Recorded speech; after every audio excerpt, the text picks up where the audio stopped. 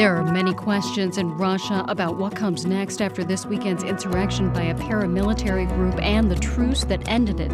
It's Monday, June 26th. This is WBUR's Morning Edition. Good morning, I'm Rupa Shenoy. Coming up, Russians opposed to President Vladimir Putin hope the mutiny leads to his downfall. Everything which can diminish the power of Putin's regime is good. When we heard about this news, we were very positive. Also, a Pittsburgh jury begins deciding today whether the gunman in a 2018 synagogue shooting will get the death penalty. And this hour, the president of the political fundraising group Emily's List on why she's spending millions to improve the image of Vice President Kamala Harris. What our effort currently is focused on is to remind the American people just how dedicated of a public servant she has been. Red Sox lose, cloudy with storms possible this afternoon near 80. It's 7:01. Now the news. Live from NPR News in Washington, I'm Corva Coleman. It's a non-working holiday today in Moscow. The dust is settling after a brief but failed armed insurrection by a mercenary force against Russia's military leadership. Yet, as NPR's Charles Maines reports, the whereabouts and views of key players in the standoff remain unknown. A new video released to social media shows Russian Defense Minister Sergei Shoigu visiting a Russian army base in Ukraine, the first time the minister has been spotted since a group of mercenaries briefly seized a major Russian city and marched on Moscow demanding his ouster.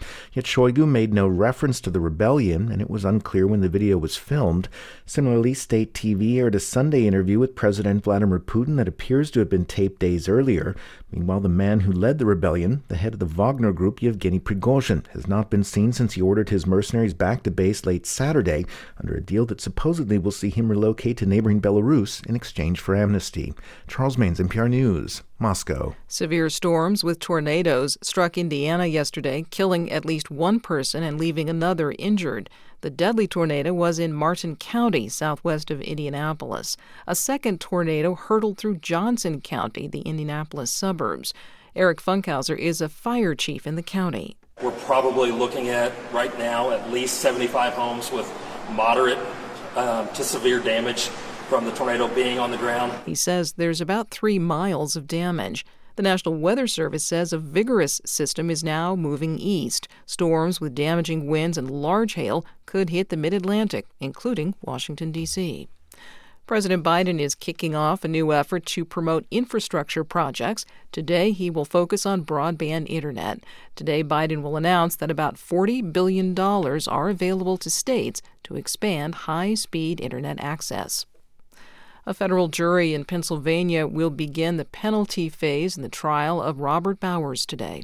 Earlier this month, jurors convicted him of killing 11 Jewish worshipers at a synagogue in Pittsburgh in 2018. From member station WESA, Julia Zenkovich reports he could receive the death penalty. A jury found Bowers guilty on 63 federal counts during the first phase of the trial. In the second phase, the same jury will decide whether his crimes make him eligible for the death penalty and if he should be executed. The decision must be unanimous. If the jury finds Bowers eligible for the death penalty, defense lawyers will present mitigating circumstances that may convince the jury to spare his life, including a recent psychiatric evaluation. Defense lawyers previously alluded to offering evidence that Bowers has schizophrenia, epilepsy, and brain abnormalities. The prosecution is expected to focus on the methodical and targeted nature of the crimes. For NPR News, I'm Julia Zenkovich in Pittsburgh. You're listening to NPR News. I'm Rupa Shenoy. This is WBUR in Boston. Governor Healy is in Ireland this morning for her first international trip since taking office in January. While there, she'll take part in several meetings aimed at developing business opportunities between Massachusetts and Ireland. WBUR's Steve Brown reports she'll also address the Irish Senate. The governor's trip comes as Ireland is marking 30 years since the country decriminalized homosexuality. Her visit also comes on the 60-year anniversary of President John F. Kennedy's historic trip to his ancestral home. Healy also has family roots in Ireland. Before leaving, the governor said she hopes it will be a productive week. We're going to also be spending time meeting with businesses, companies that are based here, that have operations in Ireland, as well as Irish companies who we hope to recruit and bring to Massachusetts. The governor said trade discussions will focus on clean energy, clean tech, and life sciences. For 90.9 WBUR, I'm Steve Brown. Efforts to improve safety at the MBTA will be in the spotlight today on Beacon Hill. Leaders with the transit agency will meet with lawmakers for an update on what's being done to improve the safety culture at the T. That culture was sharply criticized in a report from the Federal Transit Administration last year. State lawmakers say they invited FTA leaders to attend today's hearing, but they declined. The T's general manager, Phil Ang, will be there. Coast Guard officials in Boston plan to investigate the implosion of a submersible in the Atlantic. 5 people headed to view the wreck of the Titanic died last week. The group is opening its highest level of inquiry to determine the cause of the incident. Coast Guard Captain Jason Neubauer is leading that investigation. It's an opportunity to learn from the incident and then work with our international partners worldwide to improve regulations or international safety standards, improved oversight over these operations, and to prevent a similar occurrence. Officials say the final report could include recommendations for civil or criminal charges. Police are investigating the shooting deaths of 2 people in Braintree. Investigators say a 16-year-old Braintree High School student and 19-year-old Dorchester man were shot in front of the student's home early yesterday. No arrests have been made. Investigators say they don't believe there's an ongoing threat to public safety. It's 7:06. We're funded by you, our listeners, and by BMW. The BMW i4 has a range of up to 301 miles. It's 100% electric and 100% BMW. The Red Sox fell to the White Sox 4-1 yesterday in Chicago. Boston ended its week-long road trip with a 3-4 record. The Sox are off today. They'll host the Miami Marlins tomorrow. Hopkinton High School alum Keegan Bradley won his 6th PGA Tour event yesterday. He captured the Travelers Championship in Connecticut, winning the event by 3 strokes. There's a dense fog advisory in effect for the South Coast, Cape and Islands until 10 this morning. Mostly cloudy today with showers and storms possible this afternoon. It'll be near 80. Clouds overnight with more rain possible in the 60s.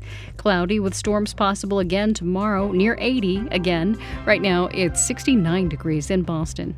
WBUR supporters include Fisher Investments. Fisher Investments' team of specialists tailor portfolios to each client's long-term goals. Learn more at FisherInvestments.com. Investments in securities involve the risk of loss. It's Morning Edition from NPR News. I'm Leila Fadel. And I'm Steve Inskeep. Good morning. Russian President Vladimir Putin has spent more than 20 years crushing opponents. So what does he do after an opponent appeared in his inner circle? Over the weekend, Yevgeny Prigozhin sent convoys of armed men toward Moscow.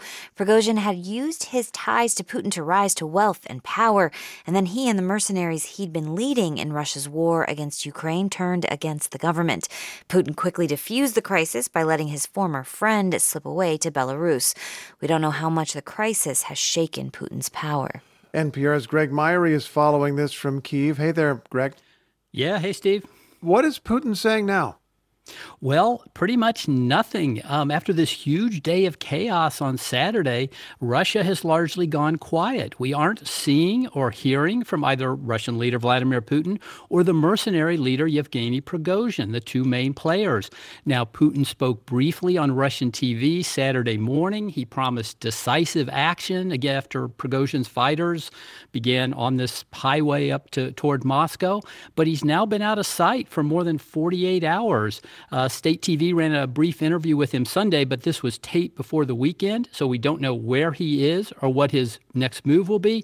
One other quick note, Russia's defense minister, Sergei Shoigu, who's also been invisible in recent days, visited Russian troops in Ukraine to get a briefing, according to Russia's defense ministry. Oh, now that's significant since Prigozhin was saying that he was protesting against that defense minister, so he at least makes an appearance. How does this all look to people in Ukraine where you are? Yeah, when the events were unfolding Saturday, there was this sort of running commentary from just about everyone. One social media video in particular went viral. It showed this well-known soldier sitting in his military truck in the field, watching the media reports from Russia, and he was munching on these 3 huge tubs of popcorn. So the Ukrainians were really very interested observers. But with the rebellion in Russia over, the attention has really turned back to the fighting in Ukraine. President Zelensky and other leaders are saying this just confirms what Ukraine has been saying all along. Russia is weak and fractured, and the only permanent solution is to drive out all the Russian troops. As best you can tell, has Putin's government regained control of the Wagner mercenaries? It's really hard to say with any definite way, so I don't want to speculate too much. What we do know is that Prigozhin gave an order for his troops to return to their camps, either in Ukraine or in southern Russia. There's been no indication that they're causing any trouble at the moment, but we haven't heard from Prigozhin either since on Saturday night he announced that he would be leaving Russia, going to Belarus. We don't know if he's still in Russia, if he's gone to Belarus, so he's gone quiet as well, and for the moment his troops are quiet. Does all of this change Ukraine's plans for the war? Well, it certainly comes at an opportune moment for the Ukrainians. They've just begun this offensive. It's now in its third week. I think a big question they'll be trying to sort out is what happens to these mercenary fighters in the Wagner Group who've played such an important role. Will they be disbanded, which appears likely? Will some be folded into the Russian army? Quite possible. So for the moment, the fighting continues as it's been going, but it's likely to have some ramifications further down the road. NPR's Greg Myrie, thanks so much. Really appreciate it. Sure thing, Steve. What do Russians make of all of this? NPR's Fatma Tanis reports from Istanbul, a city that anti-war Russians made their haven after the invasion of Ukraine. Elena and Maxim, a couple in their 20s, were walking their corgi when I approached them for their reaction to what was going on in Russia. They looked at each other and laughed. Like other Russians who spoke to NPR, they did so under the condition that we not reveal their full names because they still work for Russian companies remotely. It's circus because even they don't have power. Even they can't control their pets. The pet here is the leader of the mercenary Wagner Group who staged the mutiny, Yevgeny Prigozhin. Russia has depended on Wagner mercenaries to advance its military goals, including in Ukraine. They pay, he do something what they want, but they even can't control him. Prigozhin led an armed uprising which ended only with a deal being struck that saw him exiled to Belarus. Russia also agreed to drop the charges of mutiny against him. He is like football player. He played bad in a Russian territory, in our territory, and another country by him. Elena says this was one of the craziest things that happened in Russia in her lifetime, second only to the invasion of Ukraine last year. The two are now worried that Russian President Vladimir Putin could increase repressive measures to consolidate his grip on power, and that life for their family and friends in Moscow might get much harder. As we see people in Russia, it's really difficult to make government to go away. They have a lot of power. But for others like Ilya, who used to volunteer as an election watcher back in Russia, the way it all fizzled out was a massive disappointment. He was following the events with a group of friends who were close to Alexei Navalny, the jailed Russian opposition leader. Everything which can diminish the power of Putin's regime is good. So when we heard about this news, we were very positive.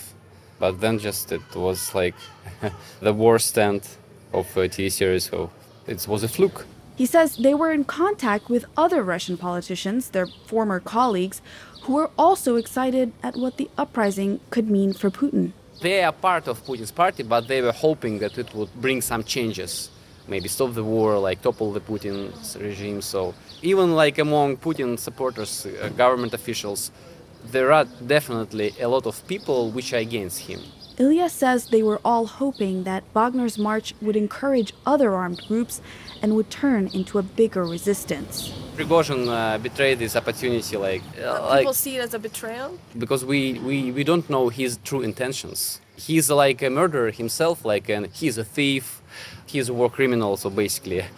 But still, we hope that if somehow this internal tension explode in Russia, it definitely should have helped Ukraine to drive back Russian troops and to free its own territories. And this didn't happen as well.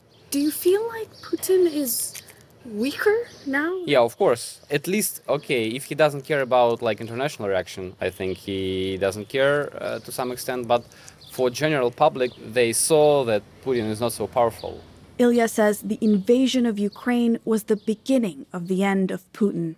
The chaos of Prigozhin's mutiny might be over for now, but he says it's only a matter of time before fresh turmoil hits Russia. Fatma Tanis, NPR News, Istanbul. Some other news now from Atlanta. Activists plan a week of action opposing a police and fire training facility there. City officials recently approved funding for the project, but opponents vowed it will never be built. In recent months, police killed one activist and accused others of being domestic terrorists. So NPR's domestic extremism correspondent Odette Youssef has been looking into this. She is in Atlanta. Good morning. Good morning. For people who have not followed this every day, what is this facility and why has it drawn such attention? Well, Steve, it's officially called the Atlanta Public Safety Training Center, and it's meant to be a state-of-the-art campus where law enforcement will train. And people I've spoken to have compared this to the Dakota Access Pipeline controversy when they're trying to explain just how significant this issue has become to the far left right now. This has drawn activists from all over because it's rolling together some of the most pressing conflicts of our time. You know, this has been activating police abolitionists, racial justice advocates, also environmental activists who are really alarmed that this would destroy a forest that's been called one of the, quote, 4 lungs of Atlanta. And now, Steve, we're also seeing tremendous concern from watchdog groups who say that the state is exercising dangerous government overreach in the way that it has dealt with some of the activists. Well, let's talk about that. How did police come to say that some of these activists are domestic terrorists? Well, in December, we started to see arrests of some of the activists, and law enforcement began alleging that dozens of them belong to a group deemed a domestic violent extremism group. And that has caused some confusion, namely because, Steve, the U.S. Department of Homeland Security does not keep a list of domestic violent extremist groups, because doing so could be construed as criminalizing certain political viewpoints. And we might be starting to see local officials struggling with this now, because on Friday there was this very surprising development. One of the prosecutors here, DeKalb County District Attorney Sherry Boston, announced that her office will not prosecute 42 of these defendants after all. Here she is speaking on station WABE, saying that local officials have struggled to see eye to eye on all of this. We had some differences. And when I say we, I mean myself and the Attorney General's office, about who should be charged and what they should be charged with. I want to understand what's being said there. So the county prosecutor, or a county prosecutor, does not want to proceed with this case, but then she refers to the state attorney general. What does that mean for the case? That's right. So that's State Attorney General Chris Carr, who our understanding is still pursuing these cases. But the thing is, Steve, Carr is a Republican, and so this development has further bolstered this argument. For many who've had doubts about the underlying motivation for the case, they see it as a political vendetta against leftist activists and as the state using its authority to repress dissent. Carr's office did not respond to questions or requests for interview. What are you watching for this week? When we say a week of action, what does that mean? Well, activities will be happening throughout the week, and I'll be watching to see if there's some direct action near the forest where an activist was killed in January, specifically to see if that results in arrests and further allegations of domestic terrorism. NPR's Odette Youssef, thanks for your reporting. Sure thing.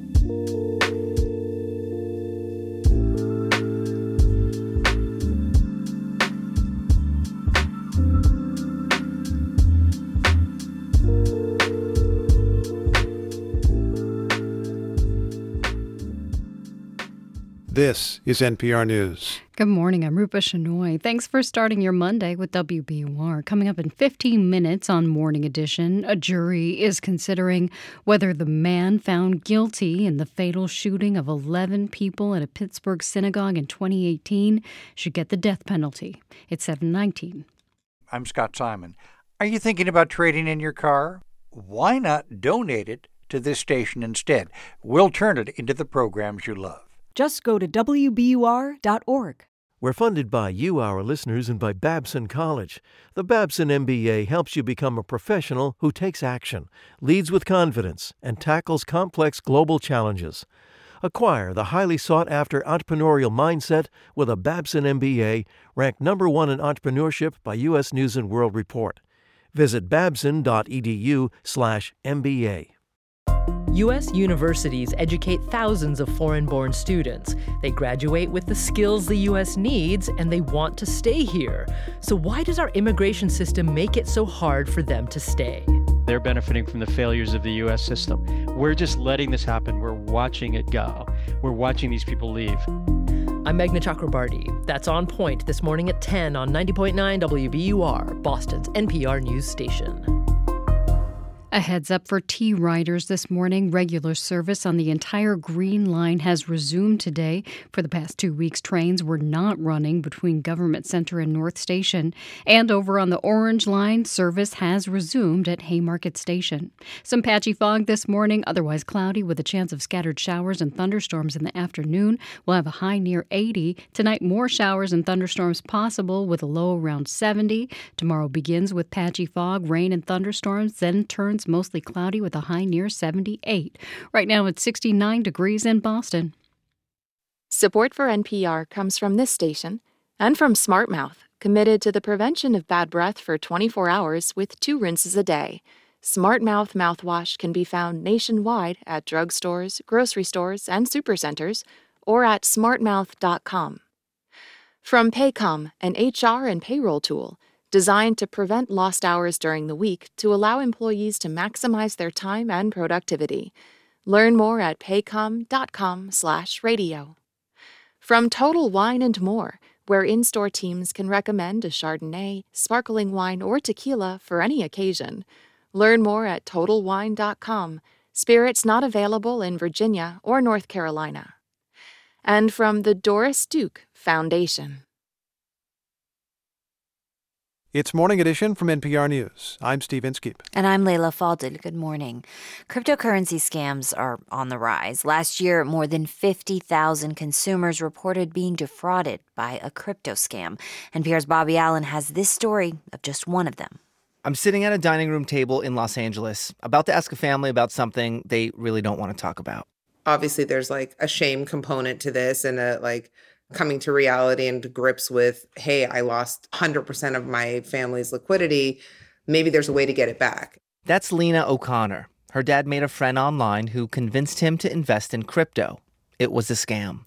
But by the time she found out, it was too late. We basically had an intervention of walk us through what you've been doing. Let us explain to you why this is a fraud.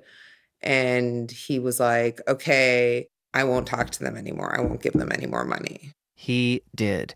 In all, he lost his life savings, $340,000. Lena's brother, Daniel, says the scammer preyed on his father's loneliness. There's a lot of people out there like him, aging boomers who are at home, who might be a little lonely, who aren't as engaged, and who didn't grow up in a time where technology was as available. As Lena and Daniel talk, their father, Noam Lantzman, sits quietly and listens. He tells me about his immigrant story. He came to L.A. from the former Soviet Union.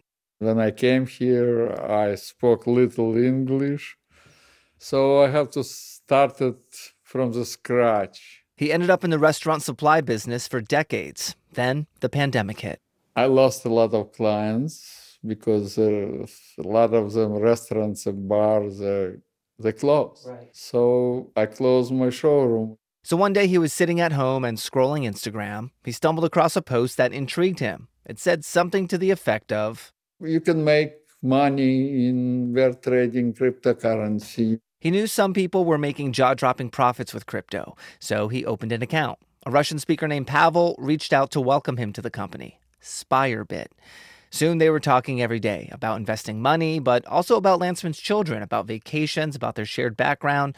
Pavel felt like a friend. And so when Pavel started asking him for money to invest, Lantzman did. First with $500, and then more and more and more, because it looked like it was paying off. Here's Lantzman's son, Daniel. When he logged on to Spirebit, he saw a very compelling fake platform that looked like money was being deposited, and that money was growing. But it wasn't growing at all. In fact, he had no money. He found this out when he tried to make a withdrawal, and Spyrbit said it wasn't possible, offering excuse after excuse. At one point, Spyrbit sent Lantzman a forged bank document claiming he had to give Spyrbit even more money in order to take any money out. Lena O'Connor, Lantzman's daughter. And so as he was working through that, he continued to give them more money. Lantzman was wiring money from his J.P. Morgan Chase bank account into an account on the trading platform Crypto.com. From there, Spyrbit instructed him to send money to a third-party digital wallet, where it became untraceable. Both Chase Bank and Crypto.com said since Lantzman authorized those transfers, they couldn't do anything. Lantzman first saw a post about Spyrbit on Instagram, but representatives from the social media site never got back to him. He even reported the scam to the LAPD. Here's his son Daniel again. There were so many opportunities for real US-based institutions to flag something. Never happened. So there was like a complete failure to protect my father. Stories like Lantzman's are far too common, especially since the pandemic. The Federal Trade Commission says there's been a 900% increase in total money lost to crypto scams since 2020.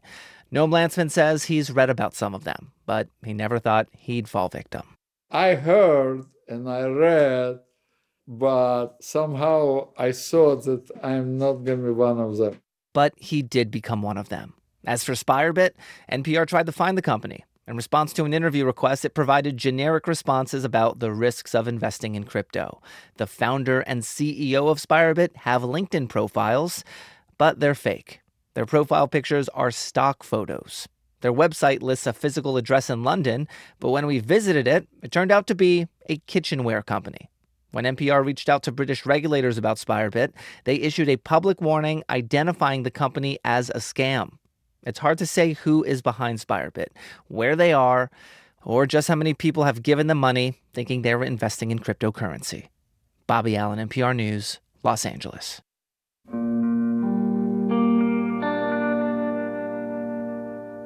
Summer is the season of movie blockbusters, and as the announcer might say in a trailer for a movie, 30 years ago this month, one science fiction film towered above the rest.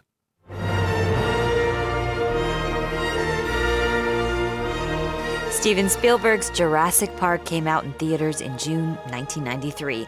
The movie catapulted the careers of its actors and inspired some movie buffs to study dinosaurs. There is a straight line between Jurassic Park and me becoming a paleontologist. And then later, me becoming the paleontology consultant for Jurassic World, the most recent film. Steve Brusatte is a paleontologist at the University of Edinburgh in Scotland, so it's his job to dig up dinosaurs and study dinosaurs and write books about dinosaurs. And he says he saw Jurassic Park for the first time in a movie theater when he was 9. And I just remember being flabbergasted by those dinosaurs, being enthralled by them. These dinosaurs were movie monsters, but they were real animals. And they were so different from the dinosaurs in the textbooks we had at school and in the library. Those dinosaurs, they were lumbering dullards, just kind of sitting around waiting to go extinct. They were terrifying, but not exciting. The Jurassic Park dinosaurs, these were active, energetic, intelligent, dynamic animals. And that really stuck with me. Brusatte says as a scientist, he never wants to use the word impossible, but a real-life Jurassic Park complete with resurrected dinosaurs seems really, really unlikely. And the reason is that nobody's ever found any dinosaur DNA. And that's because DNA breaks down very quickly once an animal or a plant dies. Apparently there is some ancient DNA from woolly mammoths, relatives of the modern-day elephant, so maybe somebody will succeed in cloning a mammoth. Is that a good idea? That's a question that I think we might have to wrestle with as the gene technology and cloning technology becomes better and better. If we've learned anything from 30 years of watching Jurassic Park and its sequels, maybe let's keep the dinosaurs up on the silver screen.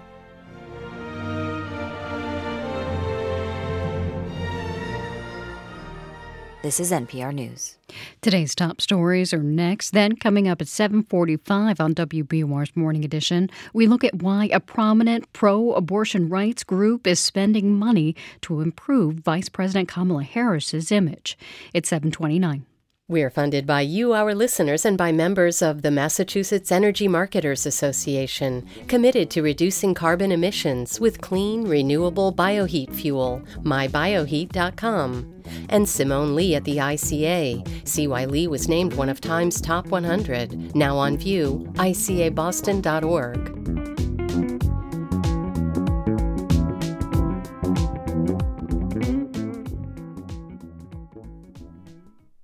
Live from NPR News in Washington, I'm Dave Mattingly.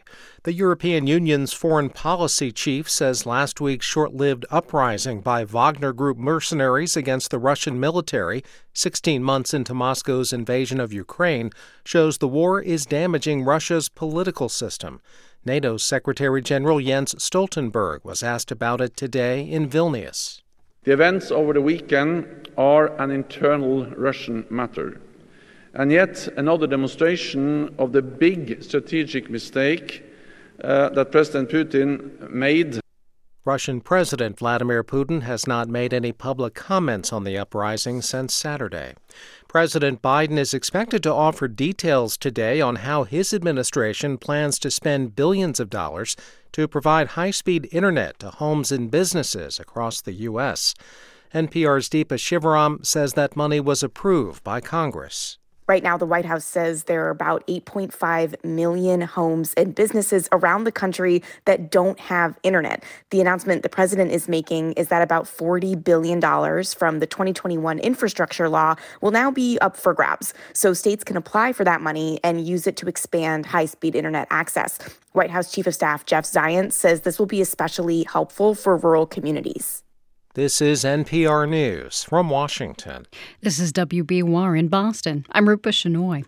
On Beacon Hill today, lawmakers will hear testimony on a bill aimed at protecting the data privacy of people coming from out of state for abortion care.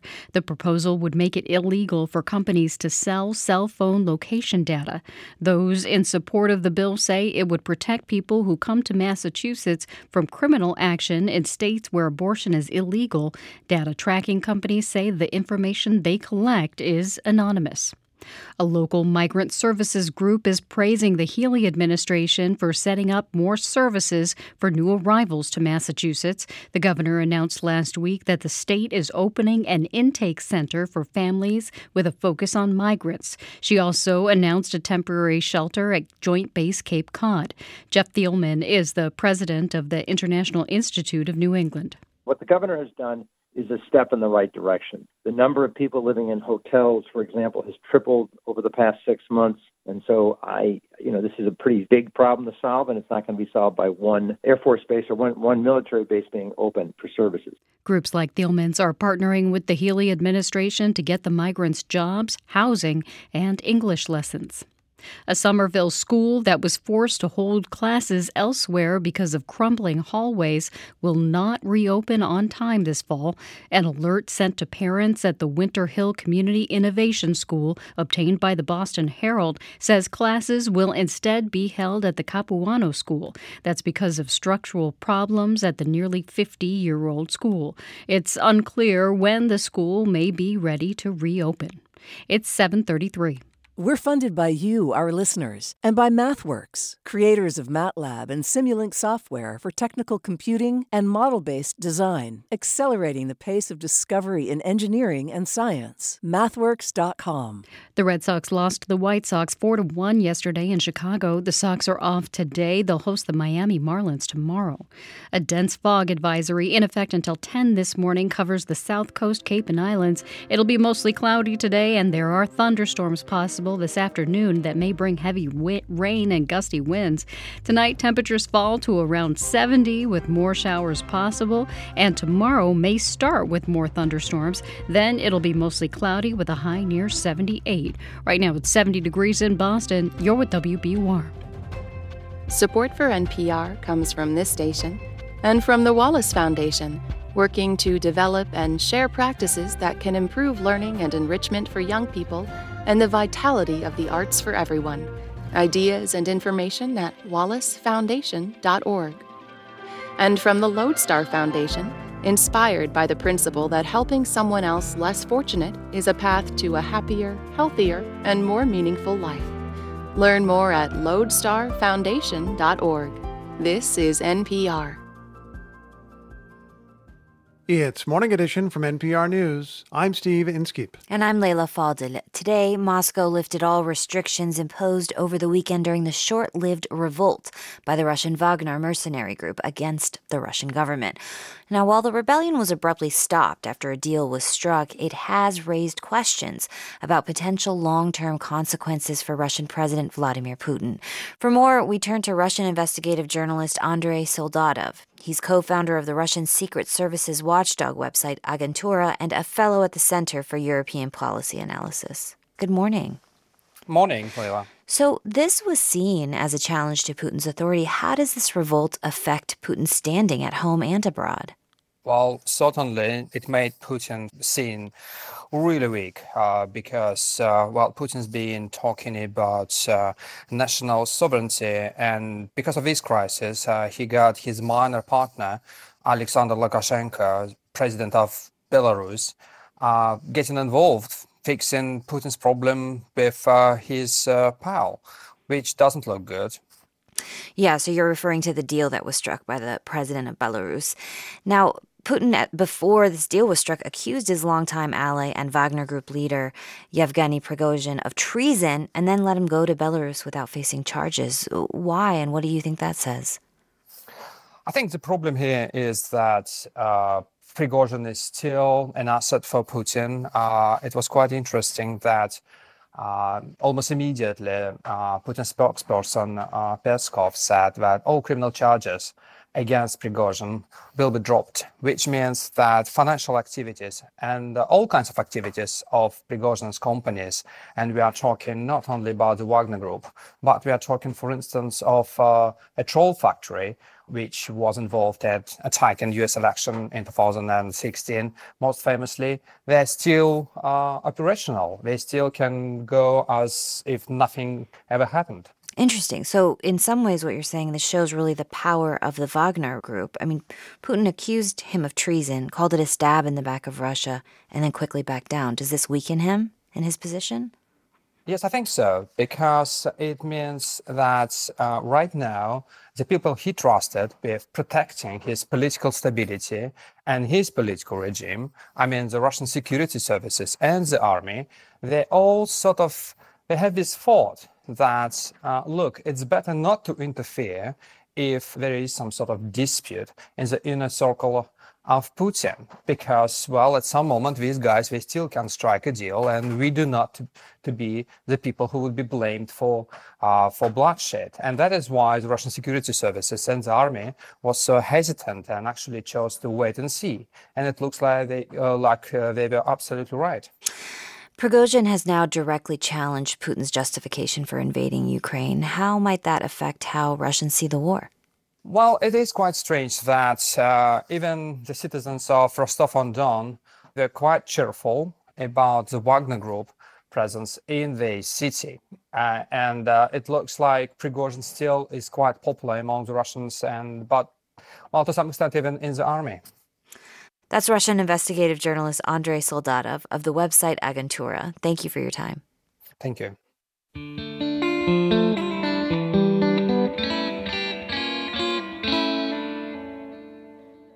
Jurors in the Pittsburgh synagogue shooting trial hear arguments today over the death penalty for Robert Bowers. He killed 11 worshipers in the deadliest attack on Jews in U.S. history.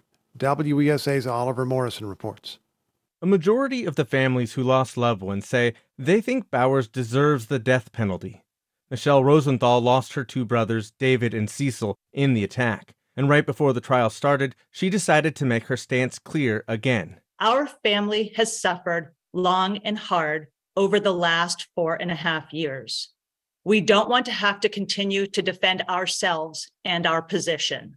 We want justice. But one of the three congregations that worshipped at the Tree of Life was Dor Hadash, and that congregation sent a letter to the Attorney General in 2019 requesting a life sentence.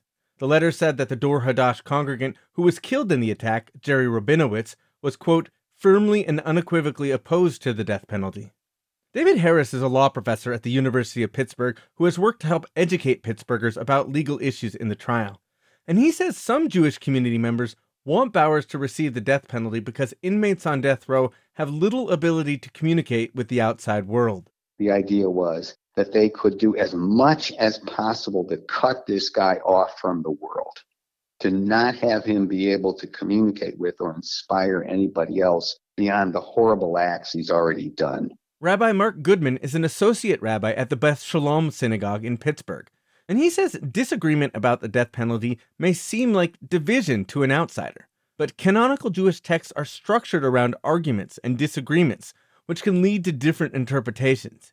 In the Catholic religion, by contrast, he says, when the Pope makes a pronouncement, followers are supposed to listen.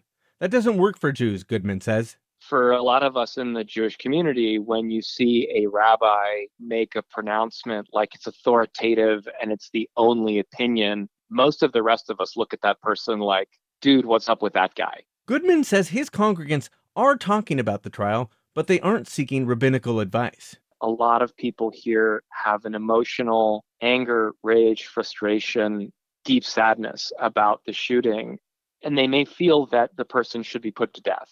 And then they don't necessarily feel great about the idea that Jewish law may come against those feelings. Rabbi Danny Schiff is in charge of adult learning for the Jewish Federation of Greater Pittsburgh. And Schiff says the Torah is very clear in stating that capital punishment is allowed. But rabbinical scholars made clear in the Talmud that even one execution every 70 years might be too frequent. It's something that our tradition seems to want to be available but exceedingly rare. Daniel Feldman is the senior rabbi at Temple Sinai in Pittsburgh. And he says when it's all said and done, the community and legal response to the killings may be more indicative of the place of Jews in America than the hate implied by the crime itself. The attack brought ordinary Pittsburghers into solidarity with the Jewish people, he says, and brought Jewish people together regardless of their different views. It's an overwhelming feeling to think to myself, finally, we're living in a time where this is possible. And what that means, what my grandparents or my great-grandparents would have thought to see this. Feldman says history is replete with examples of Jewish people being attacked without receiving justice. So regardless of the sentence Bowers ultimately receives, his conviction feels momentous. For NPR News, I'm Oliver Morrison in Pittsburgh.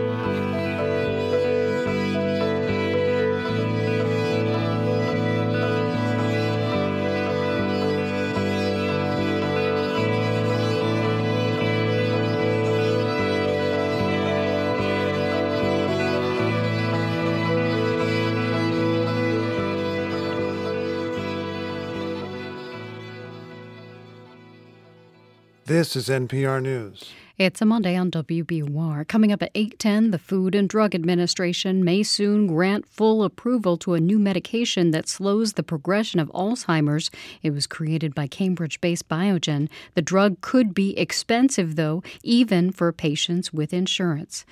We have some fog this morning, then temperatures rise to around 80 and cloudy skies may gradually clear to let in some sun, but there's also a chance of showers and thunderstorms this afternoon. Tonight it may fall into the 60s and more thunderstorms are possible.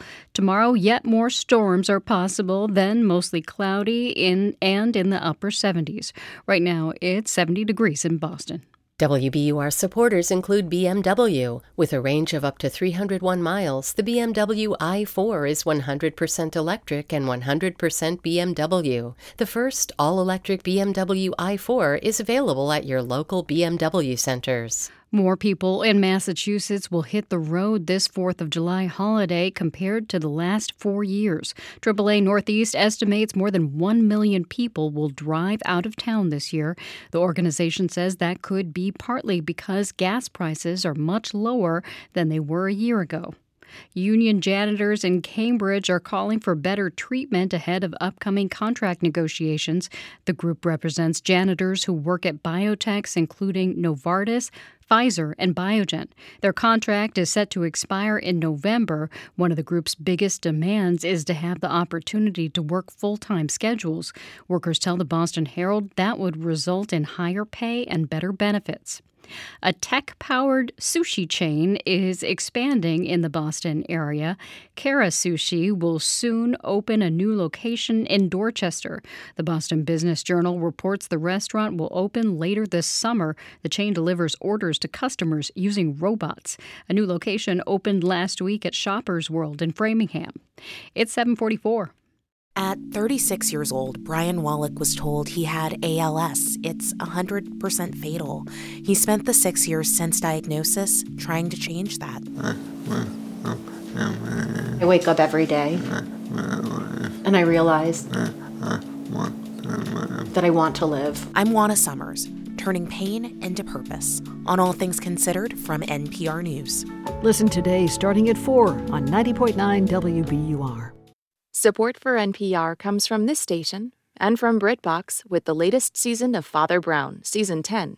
This and more mysteries following unofficial detectives including Miss Marple and Jonathan Creek, streaming at BritBox.com/NPR.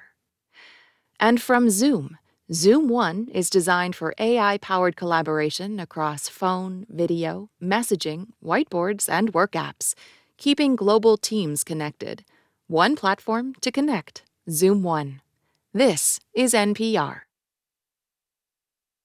It's Morning Edition from NPR News. I'm Steve Inskeep. And I'm Leila Fadel. Reproductive rights groups have been fighting to protect abortion access since the U.S. Supreme Court overturned Roe v. Wade. Emily's List is backing women Democrats running for office who support abortion rights.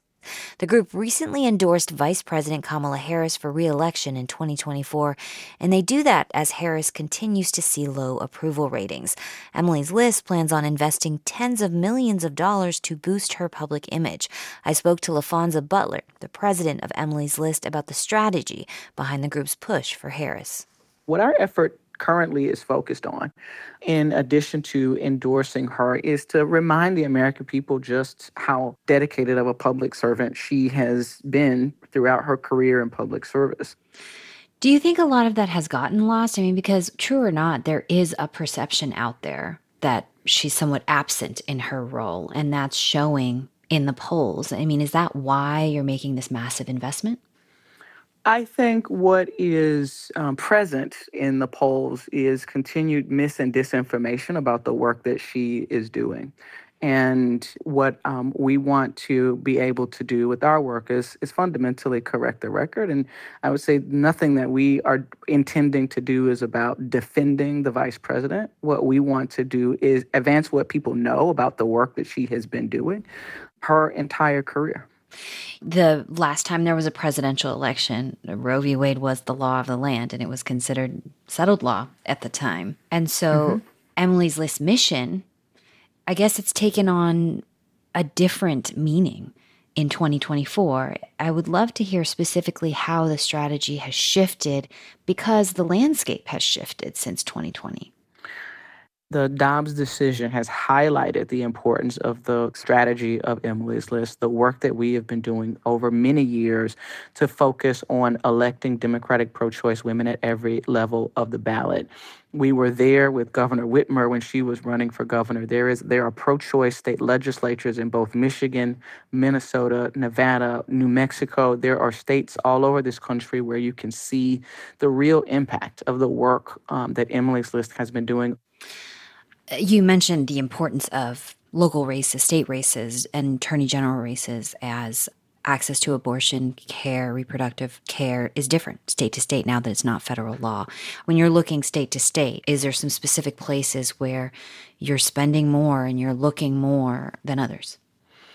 We have taken the approach, taken our strategy, and are really evaluating the spaces in which Republican-dominated state legislatures have already stripped away rights to reproductive care. And we have to be looking at states in the southeastern region of this country where millions of women and people who need to access abortion care now don't have access.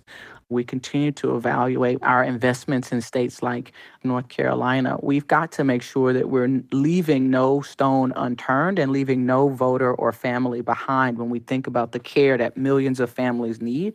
And the entire southeastern region of the country has to be at the top of everyone's attention. LaFonza Butler, president of Emily's List. Thank you for your time. Of course, thank you.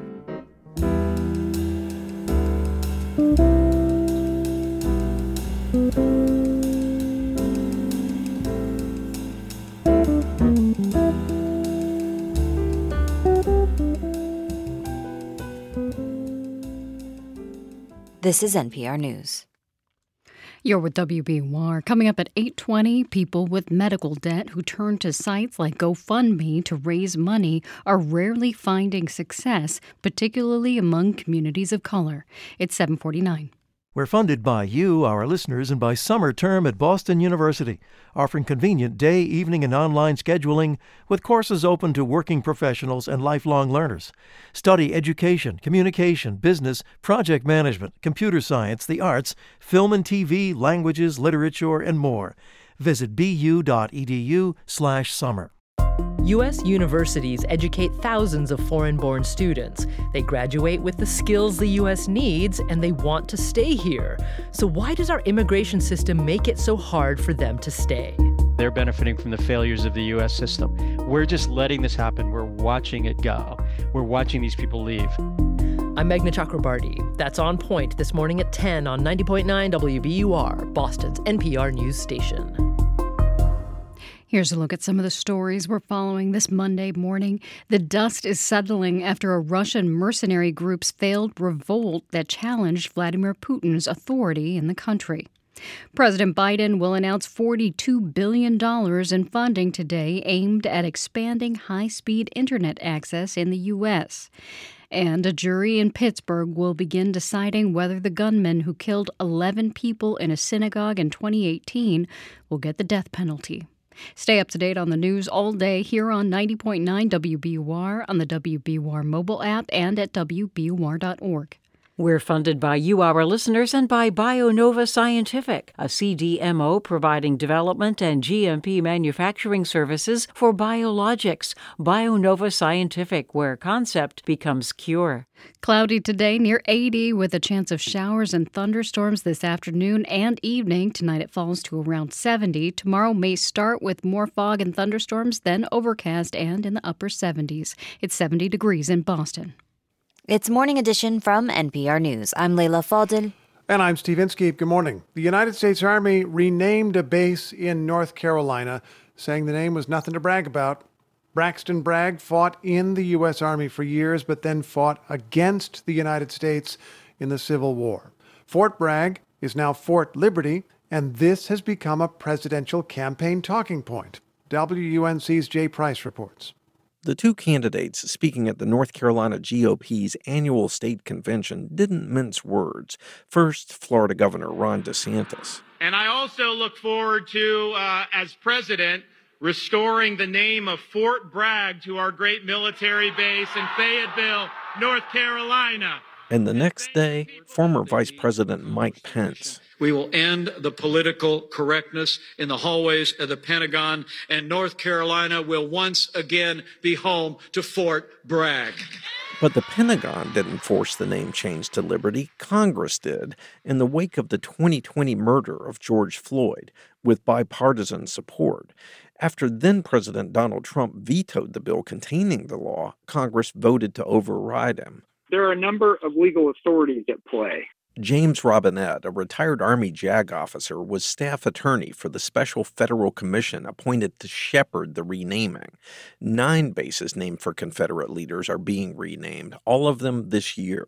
And that law flatly says the military can't refer to the Confederacy when it names anything. If a future president were to say, executive order, Fort Liberty is renamed Fort Bragg, and you have no idea what the future Congress would look like, but it could be if future Congress might choose to say, yeah, I don't think so. The candidates' campaigns didn't respond to interview requests, so it's unclear how or whether they would follow through. The renaming process has been lengthy and elaborate, and by the time the next president could act, the new base names would likely have been in use for years and millions of dollars spent on everything from signage to website retooling.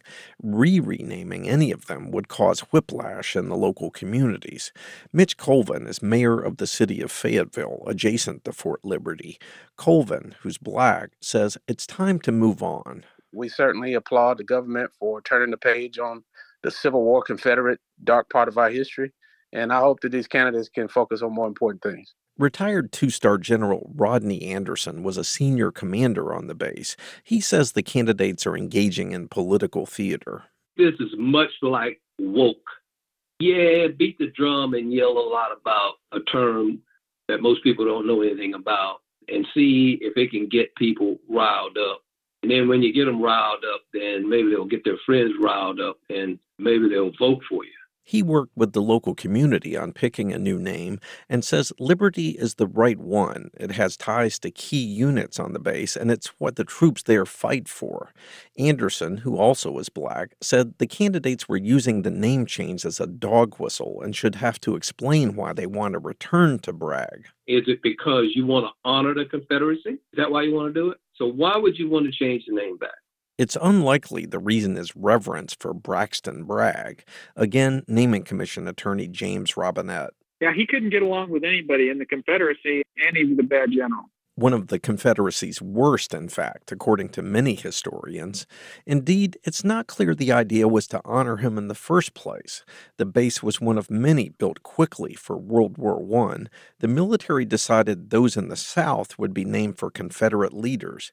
NPR found a memo from the time that suggests Bragg's name may have been chosen for a pretty simple reason. It was short and would make paperwork easier. For NPR News, I'm Jay Price in Durham, North Carolina. Thrifting can be tough when you're looking for larger sizes, but a new pop-up flea market in Los Angeles may change that. KCRW's Andrea Batista reports the founders hope to make it a monthly event. We can do Venmo or card. In a narrow alley behind a tattoo shop in North Hollywood, over 20 vendors have set up booths with racks of clothes.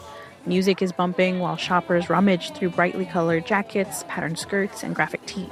I actually just found this amazing linen summer dress with these buttons all down the side. Tara Quintero says clothes marketed toward plus-size people at big box stores often lack creativity.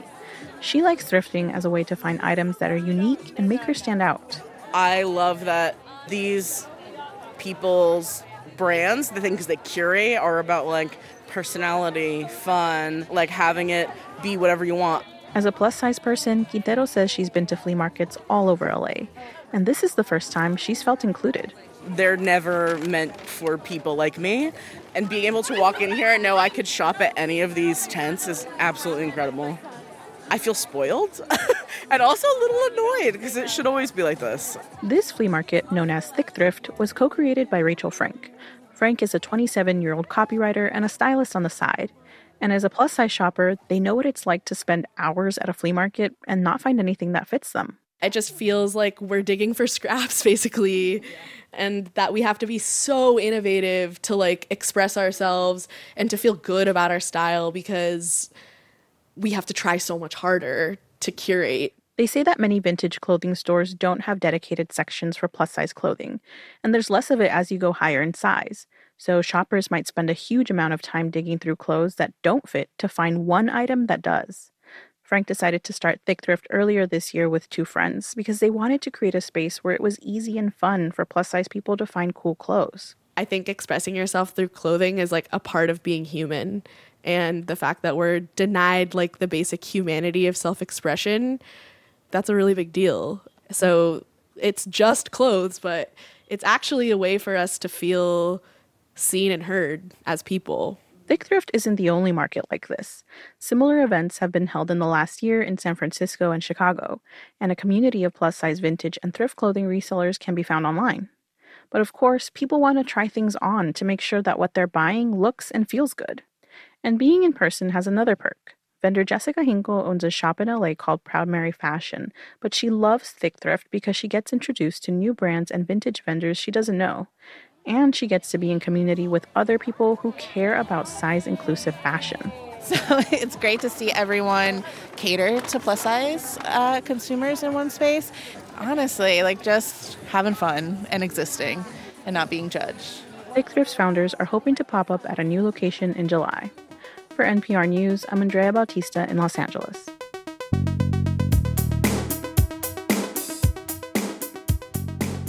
It's Morning Edition from NPR News. I'm Leila Fadel. And I'm Steve Inskip.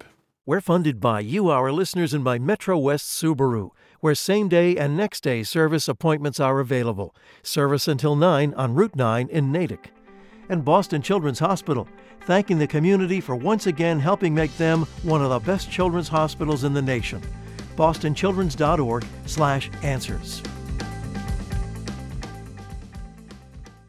I'm here now, host Robin Young, and this is 90.9 WBUR FM Boston, 92.7 WBUA Tisbury, 89.1 WBUH Brewster. Listen anytime with our app or at WBUR.org. WBUR, Boston's NPR news station. Questions remain about this weekend's mutiny by a mercenary group in Russia and how the fallout will impact that country's offensive in Ukraine. It's Monday, June 26th. This is WBUR's Morning Edition. Good morning, I'm Rupa Shenoy. Coming up, a new Alzheimer's drug by Cambridge-based Biogen may soon be approved by the FDA. Just the idea that they could gain more time is profoundly important and exciting. But the drug could be too costly, even for people with insurance. Also, people with medical debt are increasingly turning to sites like GoFundMe to raise money, but they rarely earn enough to cover their bills. Plus, young people begin a series of summer events to try to address gun violence in Boston. Gun violence is just something that I've had to deal with growing up my whole life. My pops has had to deal with it while he was growing up. It's just a cycle. Cloudy and near 80 today with storms possible this afternoon. It's 8:01. Now the news. Live from NPR News in Washington, I'm Corva Coleman. There are questions in Russia today about the whereabouts of President Vladimir Putin. He's not been seen for 2 days following the brief, failed mutiny by forces of the mercenary Wagner Group. NPR's Greg Myrie says the Wagner Group's founder, Yevgeny Prigozhin, has also vanished. Prigozhin gave an order for his troops to return to their camps, either in Ukraine or in southern Russia. There's been no indication that they're causing any trouble at the moment. But we haven't heard from Prigozhin either since on Saturday night he announced that he would be leaving Russia, going to Belarus. We don't know if he's still in Russia, if he's gone to Belarus. So he's gone quiet as well, and for the moment, his troops are quiet. NPR's Greg Myrie reporting. Tornadoes pummeled Indiana yesterday, leaving at least one person dead and another injured southwest of Indianapolis. Another tornado touched down in the southern Indianapolis suburbs. About 75 homes there are damaged, according to Indiana fire officials. More severe weather is now pushing toward the mid-Atlantic states. Coast Guard officials are opening an investigation into the implosion of the tourist submersible that killed 5 people last week. They were traveling to see the wreck of the Titanic. From member station WBUR, Walter Wuthman has more. Salvage crews are now recovering the shattered pieces of the submersible Titan, lying nearly 13,000 feet below the ocean's surface. Coast Guard Captain Jason Neubauer says investigators will determine the cause of the submersible's implosion. I have witnessed the personal impacts associated with these types of events, and my primary goal is to prevent a similar occurrence by making the necessary recommendations to enhance the safety of the maritime domain worldwide. The final report could also include recommendations for civil or criminal sanctions against people associated with the Titanic mission or the company that designed the destroyed submersible. For NPR News, I'm Walter Wuthman in Boston. The suspect in a mass shooting at an LGBTQ nightclub in Colorado Springs is expected to plead guilty in court today. From member station KRCC, Abigail Beckman reports. 5 people were shot to death and at least 17 others were wounded in the attack in November 2022. The suspect, Anderson Lee Aldrich, faces more than 300 charges, including murder and hate crimes. A guilty plea would likely mean life in prison without the possibility of parole, and Aldrich would not face the death penalty. Aldrich is non-binary and uses they/them pronouns. Survivors and family members of the victims are expected to give statements at the hearing. For NPR News, I'm Abigail Beckman in Colorado Springs. Meanwhile, a federal jury opens the penalty phase today for the man convicted of killing 11 Jewish worshipers in a Pittsburgh synagogue. Robert Bowers could face the death penalty for the 2018 shooting. You're listening to NPR. This is WBUR in Boston. I'm Rupa Shenoy. Governor Healy is in Ireland this morning. This is her first international trip since taking office. Today she'll meet with business and tech leaders there. Tomorrow she'll address the Irish Senate to mark 30 years since the country decriminalized homosexuality. Abortion rights advocates will be at the State House today to support legislation they say is needed to protect patients and providers who perform abortions. Carol Rose is the executive director of the ACLU of Massachusetts. She says the bill would ban the sale of cell phone data. She believes that data could be used by lawyers in states with abortion bans. They could use it to prosecute people who received care or anyone who assisted them. So by putting a ban on the trade or sale of this kind of location data, it's a way to protect all of us, including people seeking abortion care. Cell phone data is used for a variety of purposes, including intelligence, public health, and marketing. The companies that gather it say the information is collected anonymously. Newton police are trying to figure out who killed 3 elderly people in their home on Sunday. Investigators have not released the names of the people who died, nor have they commented on a motive. They're asking people who live in the Nonantum area to check their security cameras for any footage that might help with the investigation. We're just over a week away from the total shutdown of the Sumner Tunnel, and state highway officials are telling you to be prepared. The tunnel from East Boston to downtown will close on July 5th. It'll stay closed through the end of August for a major reconstruction project. State Highway Administrator Jonathan Gulliver says you need to allow as much time as possible to get where you're going, especially if you're heading to Logan Airport. You're going to be better off waiting an extra hour at Logan to catch your flight than missing it. We don't want anybody to miss any of those critical appointments. So especially in the first couple of weeks when traffic hasn't settled in yet, it's going to be much harder to actually gauge how long it's going to take you. During the closure of the tunnel, the blue line of the T will be free. There will also be reduced fares on the entire Newburyport-Rockport commuter rail line. It's 8:06. We're funded by you, our listeners, and by Babson. Top ranked in entrepreneurship by U.S. News & World Report, Babson's MBA prepares you to tackle global challenges. Babson.edu/MBA. The Red Sox ended their week-long road trip with a loss in Chicago. They fell to the White Sox 4-1 yesterday. The Red Sox are off today. They'll begin a quick series with the Miami Marlins tomorrow at Fenway. There's a dense fog advisory in effect for the South Coast, Cape, and Islands until 10 this morning. Mostly cloudy today with showers and storms possible this afternoon. It'll be near 80. Clouds overnight with more rain possible in the 60s. Cloudy with storms possible again tomorrow, near 80 again. It's 70 degrees in Boston. WBUR supporters include the estate of Joan B. Kroc, whose bequest serves as an enduring investment in the future of public radio and seeks to help NPR be the model for high-quality journalism in the 21st century.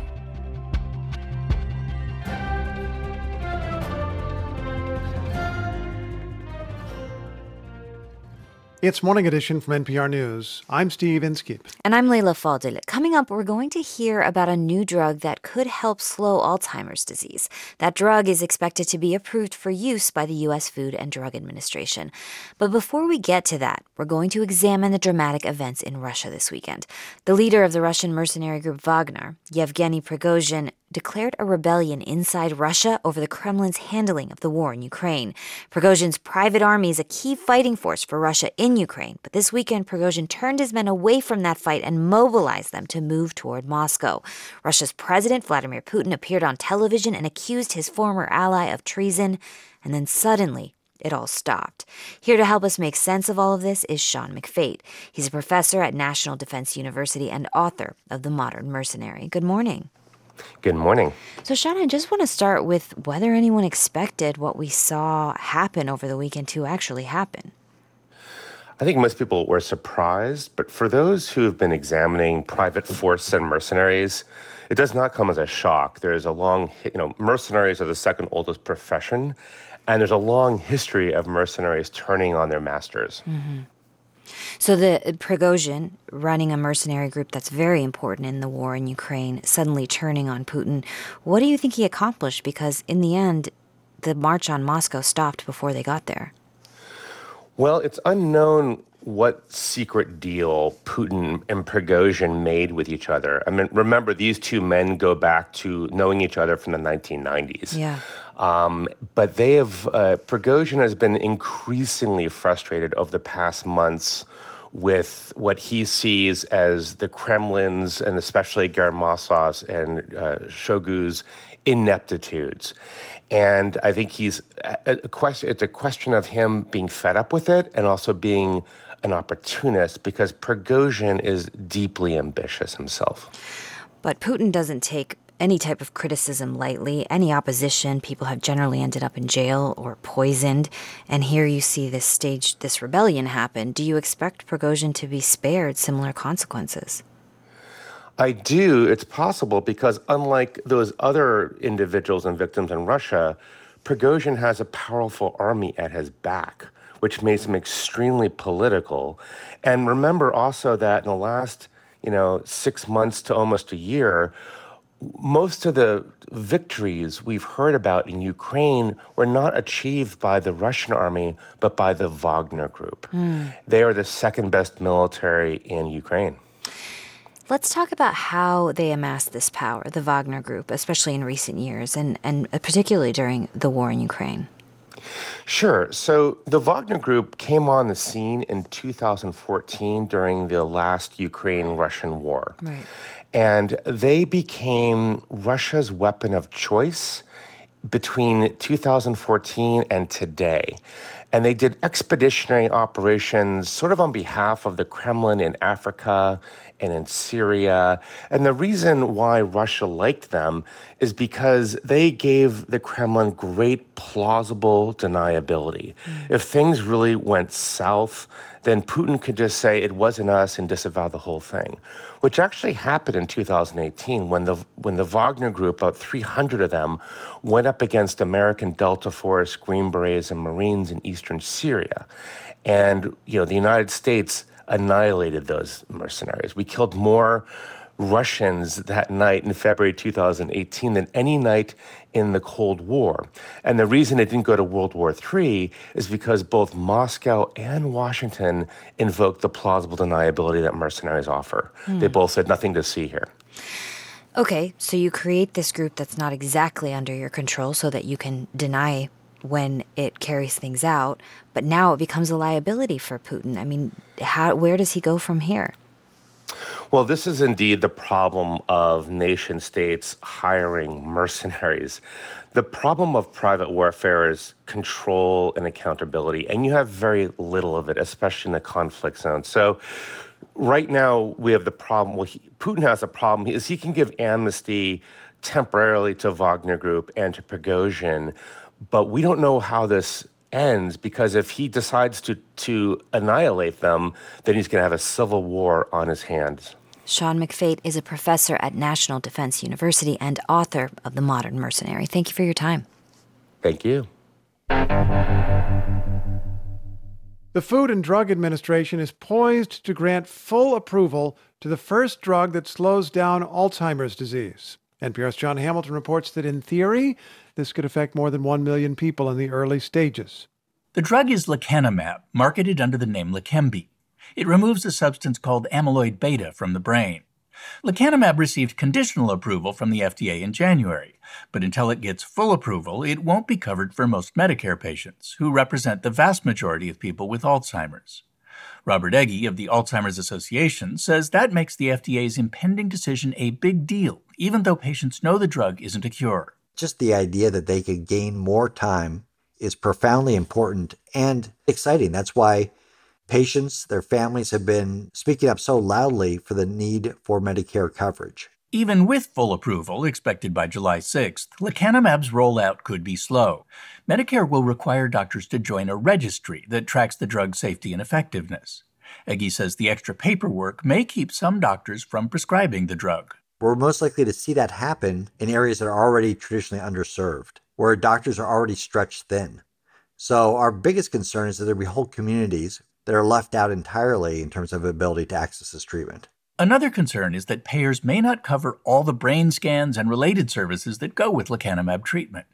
Dr. Zaldi Tan of Cedars-Sinai Medical Center in Los Angeles says insurers could also require doctors and medical facilities to meet certain criteria before offering treatment. If that requirement becomes very restrictive, then only specialized centers will really be able to do this.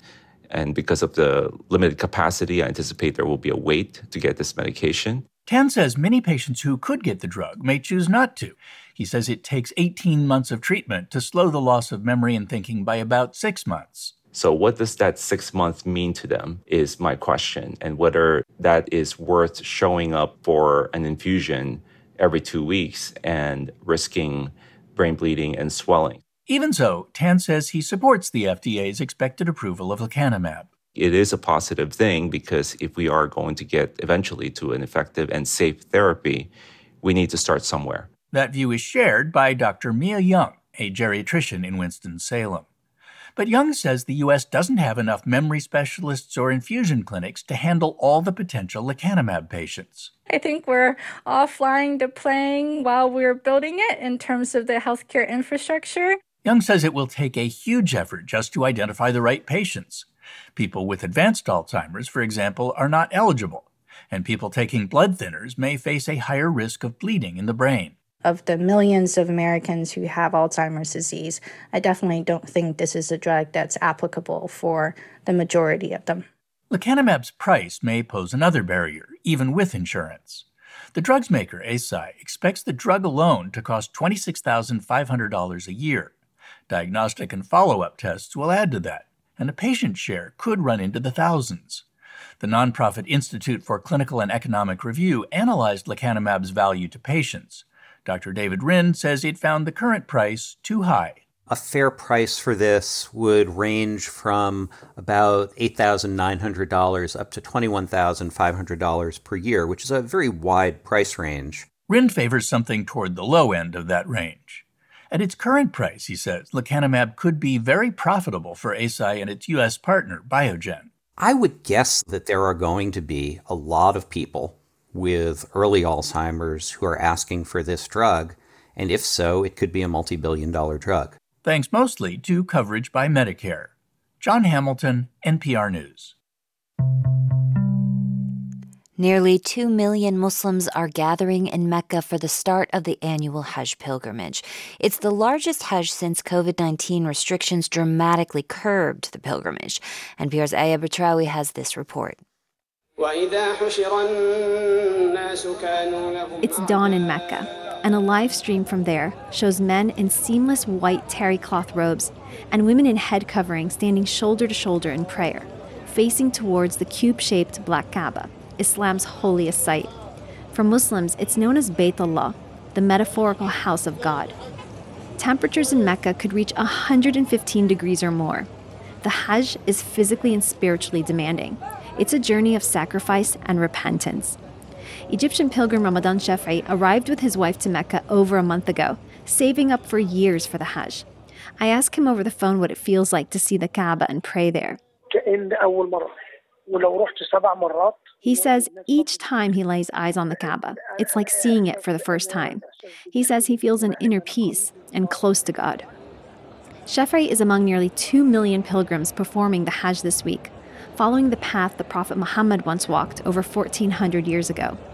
During the Hajj, men and women, their hands cupped open to the sky in prayer, weep for forgiveness, healing, and mercy.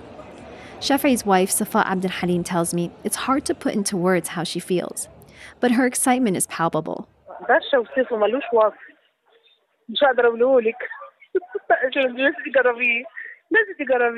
And there are so many things she's praying for. Her 5 kids, her siblings, her country, Egypt, and still so much to thank God for too, she says.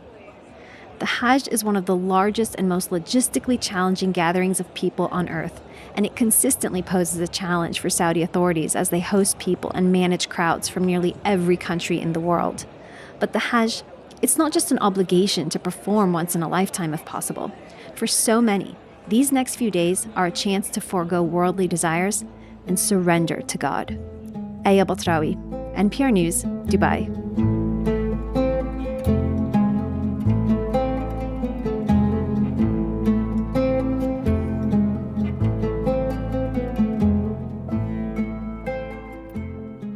This is NPR News. Good morning. I'm Rupa Shenoy. Thanks for starting your week with WBUR. Coming up in 15 minutes on Morning Edition, we get a preview as President Biden kicks off a national tour to try to get Americans excited about his administration's infrastructure, manufacturing, and clean energy projects. It's 8:19. I'm Steve Inskeep. Around the world, our co-host Leila Fadel has been reporting from Ukraine. In your community, workers are unionizing in fields where they haven't always had a big presence. And farther afield, think really far, like out of this world. And liftoff of Artemis 1. Morning Edition from NPR News takes you wherever the story is. Listen every weekday. Listen again tomorrow morning on 90.9 WBUR. We're funded by you, our listeners, and by the Huntington, presenting the first American production of the Lehman Trilogy, winner of the 2022 Tony Award for Best Play. This marvel of theatrical storytelling is an intimate saga about a family and a monumental expose of unbridled capitalism. Now through July 16th at the Huntington Theater, huntingtontheater.org. A heads up for early morning drivers this week. The westbound Ted Williams Tunnel will be closed every night this week between midnight and 5 a.m. That's so crews can do maintenance and paving work. Drivers heading from East Boston to downtown will need to take the Sumner Tunnel. Cloudy today with a chance of scattered showers and thunderstorms this afternoon. We'll have a high near 80. Tonight, more rain possible with a low around 70. Tomorrow begins with patchy fog, rain, and thunderstorms, then turns mostly cloudy with a high near 78. Right now, it's 71 degrees in Boston.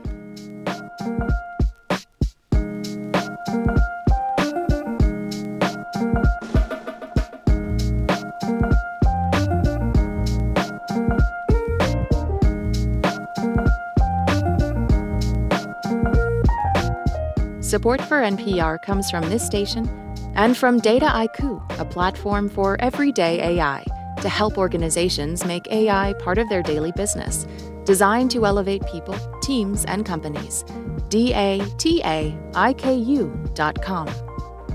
From the Cy Sims Foundation, since 1985, supporting advances in science, education, and the arts towards a fairer, more just, and civil society. More information is available at SciSimsFoundation.org. From Indeed, designed to be an end-to-end hiring solution for businesses of any size to attract, interview, and hire candidates all from one place. More at Indeed.com/NPR. And from the Doris Duke Foundation. It's Morning Edition from NPR News. I'm Leila Fadel. And I'm Steve Inskeep. Good morning. So many Americans now have medical debt that crowdfunding sites like GoFundMe have become a resource to pay medical bills. But this is not for everybody. Noam Levy with our partner KFF Health News visited with a cancer survivor who says asking strangers for money was something she just couldn't do. Christy Fields was emotional as she cut the ribbon at a nonprofit store she recently opened to provide low-cost supplies for cancer patients. Y'all ain't gonna see me crying today, that's for sure.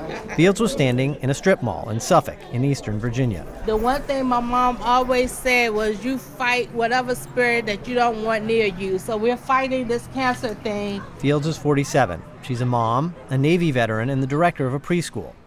Almost 10 years ago, she was diagnosed with breast cancer. It couldn't have come at a worse time.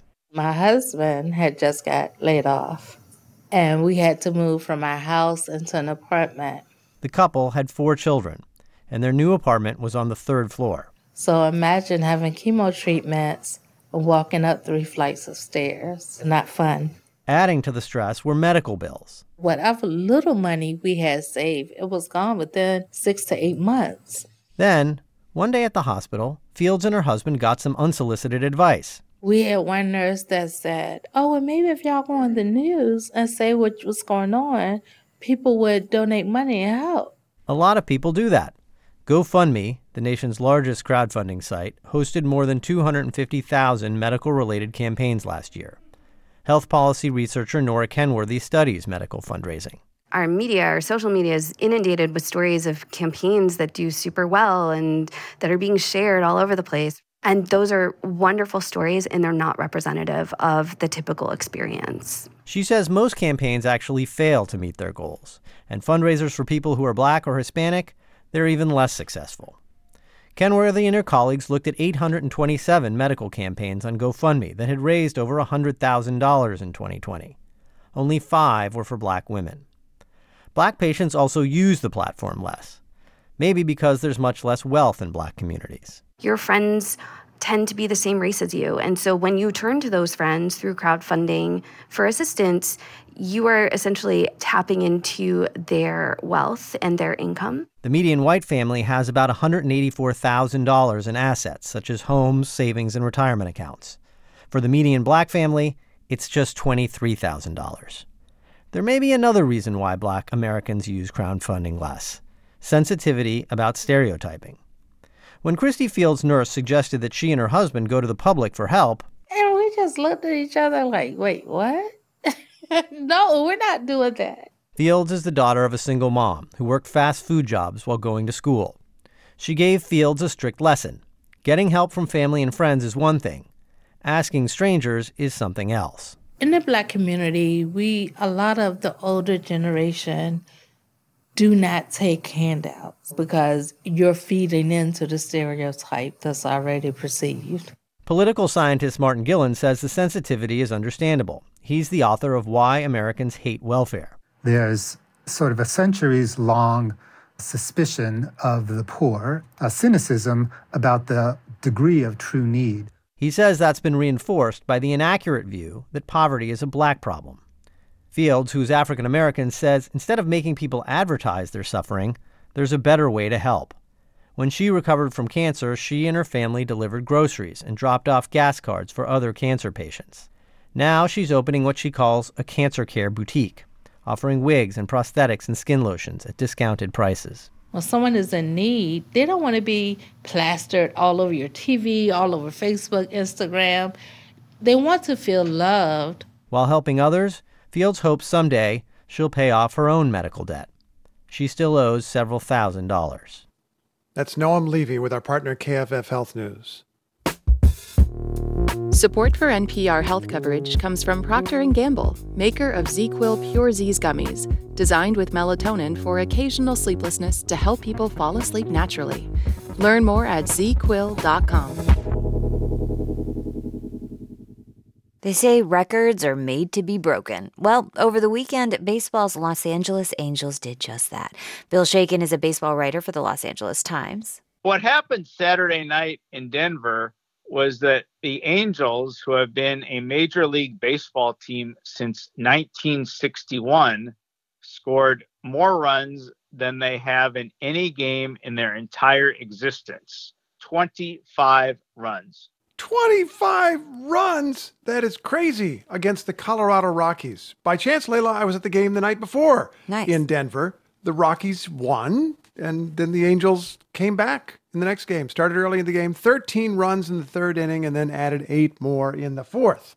The combination of 21 runs in back-to-back innings, it was the first time any Major League team had put up so many runs since 1894. So what we're saying is, in the entirety of the 20th century, nobody did that. Wow. Well, let's not make this all about the Angels. Colorado set a record, too. Not a record they want, probably. It was the worst defeat in the history of the Rockies franchise. That said, a win is a win is a win. The Angels do not get to hoard any runs and carry them over to the next day to make it a little more palatable. Whether you win 2-1 or 25-1, you get one win. And that's the beauty of the long regular season in baseball. On Sunday, the teams played again, and the Rockies answered back, beating the Angels by a single run, 4-3. The This afternoon on All Things Considered, Florida has become a hotbed for political news stories with a national scope. From the presidential recount in 2000 to the recent federal indictment against former President Donald Trump. Sunshine State is often affecting national politics, so how did Florida become so important? Listen by asking your smart speaker to play NPR or your local member station by name.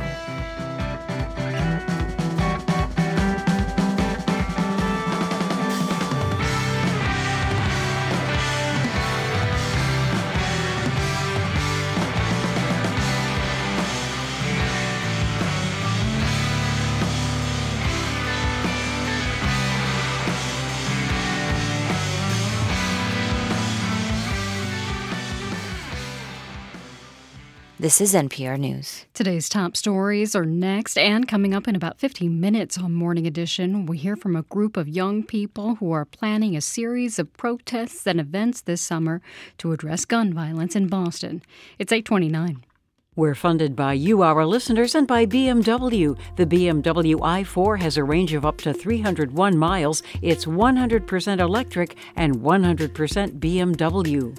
And Lauren Holleran with Gibson Sotheby's International Realty in Cambridge, real estate brokerage that is grounded in data and committed to thoughtful design. LaurenHolleran.com.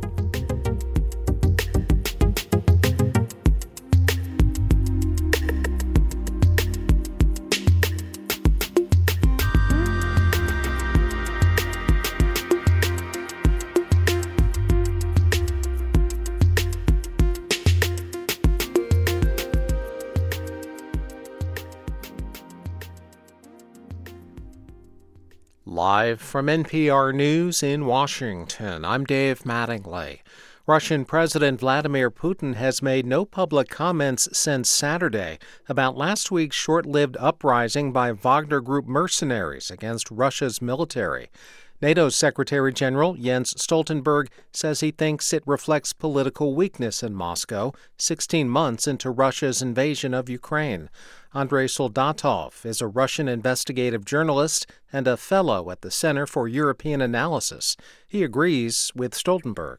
It made Putin seem really weak because, Putin's been talking about national sovereignty, and because of this crisis, he got his minor partner, Alexander Lukashenko, president of Belarus, getting involved, fixing Putin's problem with his pal, which doesn't look good. Soldatov was speaking to NPR's Morning Edition. Putin agreed to allow the head of the Wagner Group and his soldiers to receive amnesty in Belarus. The sentencing phase of Robert Bowers' trial gets underway today in Pennsylvania. Earlier this month, Bowers was convicted of killing 11 people at a synagogue in Pittsburgh. That was back in 2018. Bowers faces a possible death sentence for that attack. This is NPR News from Washington. From WBUR in Boston, I'm Rupa Shenoy. U.S. Coast Guard officials in Boston are opening an investigation into the implosion of the tourist submersible last week. 5 people died traveling to the wreck of the Titanic. As WBUR's Walter Wuthman tells us, the final report could include recommendations for civil or criminal sanctions. Salvage crews are currently recovering the wreckage of the submersible Titan off the seafloor. Coast Guard officials say they've also opened their highest level of inquiry to determine the cause of the disaster. Coast Guard Captain Jason Neubauer is leading the Marine Board of Investigation, or MBI. The MBI, however, is also responsible for accountability aspects of the incident, and it can make recommendations to the proper authorities to pursue civil or criminal sanctions as necessary. Marine safety experts warned the company that developed Titan about potential safety issues related to its submersible's design in the years before it catastrophically imploded. For 90.9 WBUR, I'm Walter Wuthman. Lowell officials say they plan to clear out a homeless encampment in the city. They say they're clearing the dog park camp because of drug and safety issues. Advocates are against the sweep. They say officials didn't give residents enough notice to leave the area. They also point out there aren't enough shelter beds available. The work of a prominent behavioral scientist at Harvard is being questioned. Other scientists have raised concerns about the work of Francesca Gino.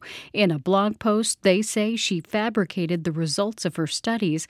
Harvard has declined to comment on the findings. It's 8:33. We're funded by you, our listeners, and by Museum of Science. Visit Mazes and Brain Games and challenge the relationship between the mind and eye in a richly interactive experience for all ages. Tickets at MOS.org. The Red Sox lost to the White Sox 4-1 yesterday in Chicago. Boston finished a 7-game road trip with a 3-4 record. The Sox are off today. They'll host the Miami Marlins tomorrow. A dense fog advisory is in effect until 10 this morning. It covers the South Coast, Cape, and Islands. It'll be mostly cloudy today, and there are thunderstorms possible this afternoon that may bring heavy rain and gusty winds. Tonight, temperatures fall to around 70 with more showers possible, and tomorrow may start with more thunderstorms. Then it'll be mostly cloudy with a high near 78. Right now it's 71 degrees in Boston. You're with WBUR. Support for NPR comes from this station and from the Nature Conservancy, partnering with communities across the globe to find solutions to the climate and biodiversity crises, committed to building a future where people and nature can thrive. nature.org/solutions. And from Easy Cater, committed to helping companies find food for meetings and team lunches, with catering menus from restaurants nationwide, online ordering, and 24/7 live support. EasyCater.com. It's a morning edition from NPR News. I'm Leila Fadel. And I'm Steve Inskeep. Good morning.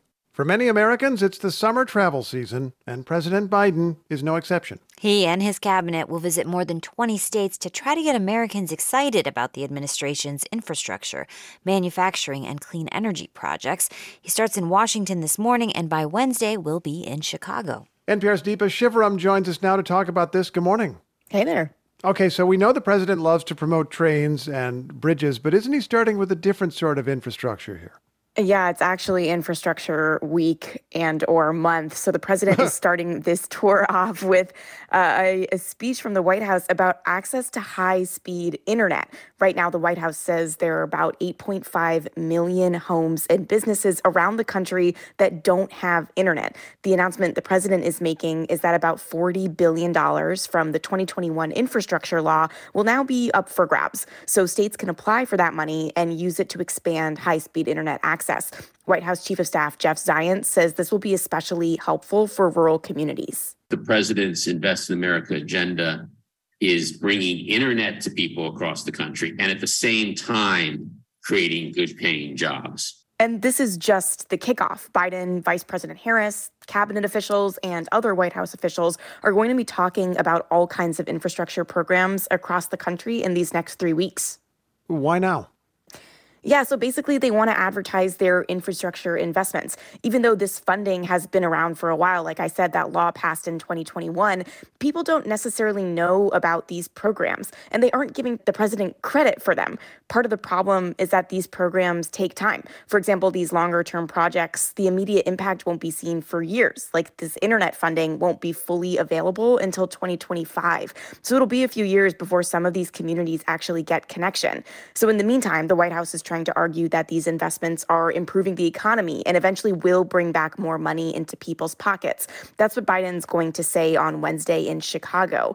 But in order to convince people, he needs to get into the specifics. I talked to Lindsay Owens about this. She leads the Groundwork Collaborative, a left-leaning economic think tank. They can pull together the number of jobs they've created. They can pull together the cost savings that they're providing families with policies to bring down the cost and the price of insulin, to bring down the price of other prescription drugs over time. So I think the more they can show exactly how these investments benefit Americans' pocketbooks, the better. Deepa, is it hard for the president to make this case, given that Americans look at him and give him an underwater approval rating, as they say, and they don't really approve of his handling of the economy either? Right. These programs themselves are politically popular, but the president isn't. The NPR PBS NewsHour Marist poll from March showed that just 38% of Americans said that they approved of how Biden is handling the economy. And of course, this is all coming ahead of the 2024 presidential race. So they're trying to show people what another 4 years under Biden would look like, especially in states where they're trying to win over voters. NPR's Deepa Shivram, always a pleasure. Thanks so much. Thank you. We've been gathering the stories of people on the crowded smuggler ship that sank off the coast of Greece earlier this month. Several hundred migrants were on board. Only about 100 were saved, with around 80 found dead so far. And among the presumed dead is a Syrian father of 4 who lived in a refugee camp in Jordan. He was trying to help his ill child. Local journalist Jinan al-Naqshbandi interviewed his widow for NPR in Jordan, and NPR's Ruth Sherlock tells the story. 3-year-old Khalid al-Rahal is curled up in a hospital armchair under a blue blanket. He's having chemotherapy through a tube attached to a cannula in his left hand. His mother, Nermeen al-Zamil, is beside him, as she has been all these months he's battled leukemia. It's been a full year now. My son's cancer is among the most serious cases. They're Syrian and live in a refugee camp in Jordan. So when Khalid was diagnosed, Al-Zamil says she and her husband appealed to the United Nations Refugee Agency, UNHCR, to help fund the treatment. But they were told there was nothing UNHCR could do. Because they said it's expensive. Not even the first biopsy they are willing to pay for. Khalid might soon need an expensive bone marrow transplant. Other donors have stepped in to pay for some chemotherapy, but only intermittently. This terrified my husband. What would happen when the treatment stopped? God only knows. We lost whatever nerves we had left. He decided he had to go. He contacted friends who'd made the dangerous trip in smugglers' boats across the Mediterranean Sea to Europe. In some of his last voice notes, sent to friends and relatives in the days before he sailed and later shared with NPR, Tahir al-Rahal makes clear why he's making the journey. We don't want money, and we're not just trying to live comfortably. The most important thing in the world is for my son to get cured. He asks friends for advice on which cities in Germany quickly process requests for family reunification. Please send me the name of 2 or 3 cities that would have good treatment, so I know where to head to if I make it. Last week, his wife learned the terrible news. The boat had sunk off the coast of Greece on June 14th. Her husband was not among the 104 survivors. When NPR contacted UNHCR to ask why they can't help more with Khalid's treatment, they said they couldn't discuss individual cases. But in a statement, they said access to healthcare for refugees has been cut back as funding has dropped. The statement called for Mediterranean countries to do more for refugees and migrants. Now alone, Al-Zamil has to make the difficult journey almost every week to the hospital. UNHCR staff drove her a few times, but she usually has to find other transport. This means sometimes travelling through the night in shared vans and carrying her weak son long distances. The hospital is far. It's exhausting and it's so hard for Khalid. This time, our local journalist, Jinan al-Naqshbandi, gives them a ride back to the camp so they can talk more. In the car, Khalid watches on repeat a video of his father hugging one of his siblings as he leaves the house for the last time before he set out to try to reach Europe. A prayer overlays the sound in the video. Mama, is Daddy coming back? Khalid asks.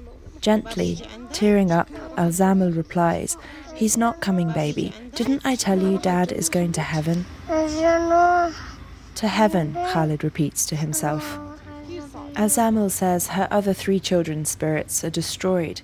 They imagined leaving the dusty refugee camp and their poverty behind for a life where they could study and their brother could be cured. Now she says their father and their hopes for the future are gone, and she and her children are alone. Ruth Sherlock, NPR News, Beirut.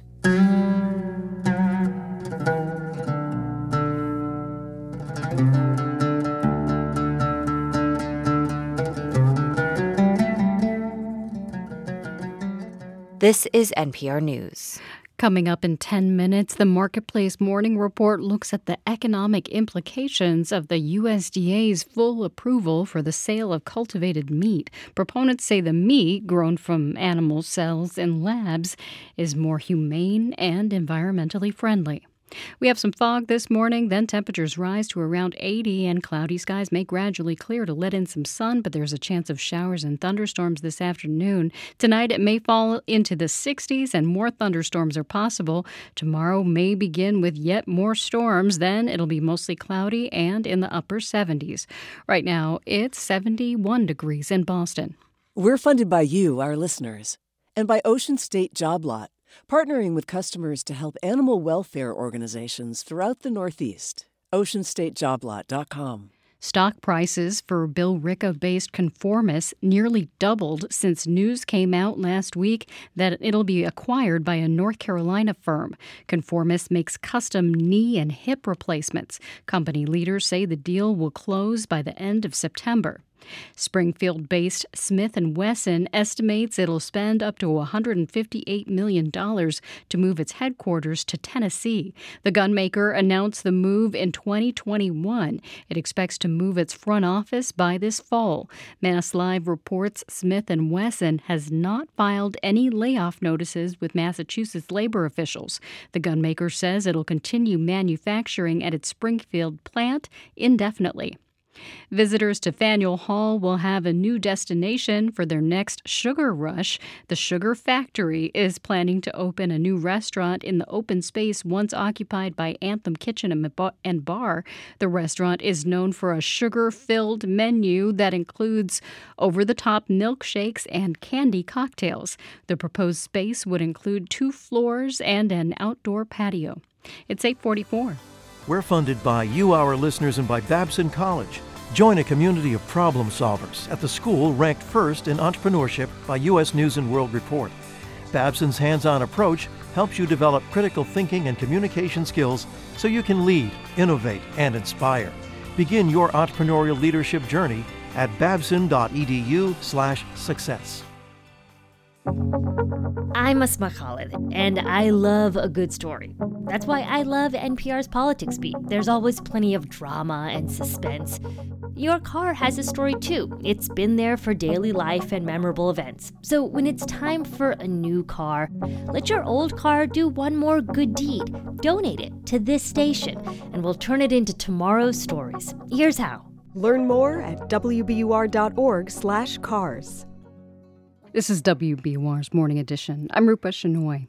Young people in Boston are facing an epidemic of gun violence. Last month, a group of them took a dramatic step to draw attention to the problem. They staged a die-in, lying flat on their backs and stopping traffic near a busy Dorchester intersection. Those young people were organized by the nonprofit Center for Teen Empowerment based in Roxbury and Dorchester. They're planning demonstrations throughout this summer and join me now to talk about that. Thanks, you guys, for being here. It's so nice to see you here. Yeah, nice to meet you. Thank you for having us. Would you mind introducing yourself?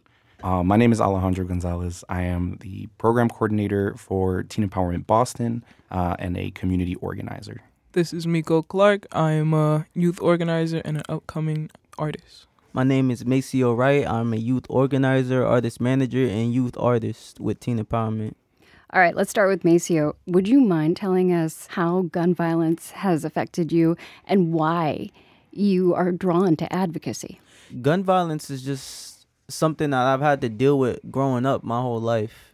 My pops has had to deal with it while he was growing up, and it's just like something that is just a cycle. Most of it's based off of revenge. You know, it's just like there's like this big revenge culture. And what TE strives to do is to change that into a forgiveness culture. Mika, how about you? What brought you to this work? I live in Mattapan, and I've seen a lot of things going on that I didn't really like. Only because it didn't really seem like it was the norm, and people made it seem like it was the norm. There was fights every day. If you went to the park, you couldn't really go to the park and play. You would go to the park, see a fight, and have to go straight home. I remember when I had my own issue also, going home from the corner store, and I also had got in an altercation. I didn't really understand why. So I realized There got to be some type of change that's going on. And then tell me a little bit about what's planned for this summer.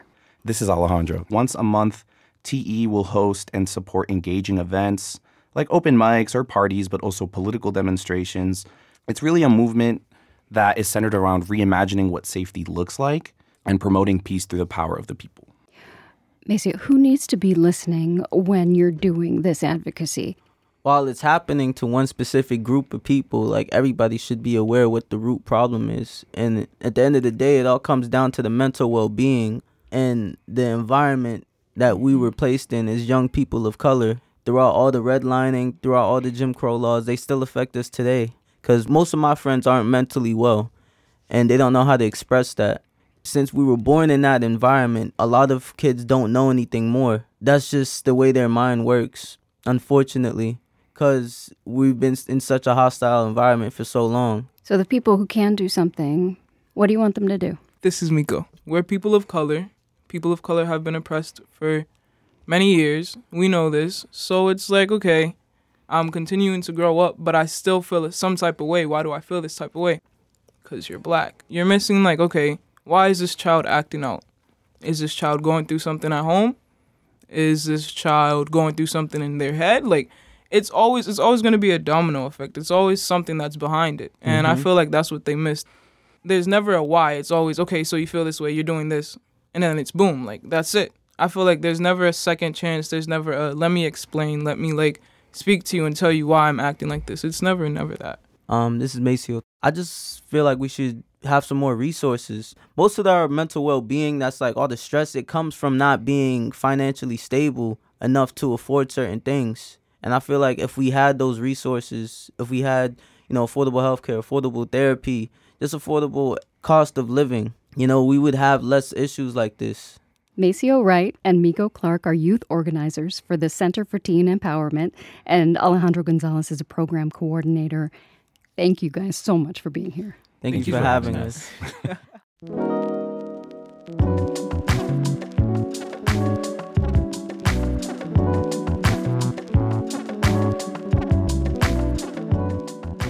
You're with WBUR. Coming up at the top of the hour, it's the BBC NewsHour. They'll have the latest on this weekend's insurrection in Russia, plus what NASA is hoping to learn from the Australian outback. It's 8:50.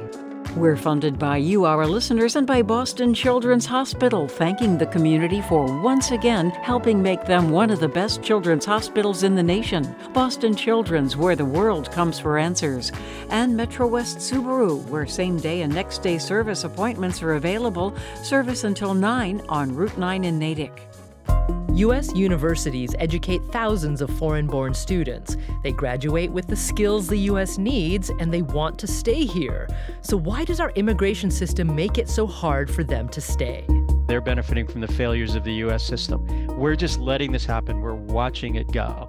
We're watching these people leave. I'm Meghna Chakrabarti. That's On Point this morning at 10 on 90.9 WBUR, Boston's NPR news station.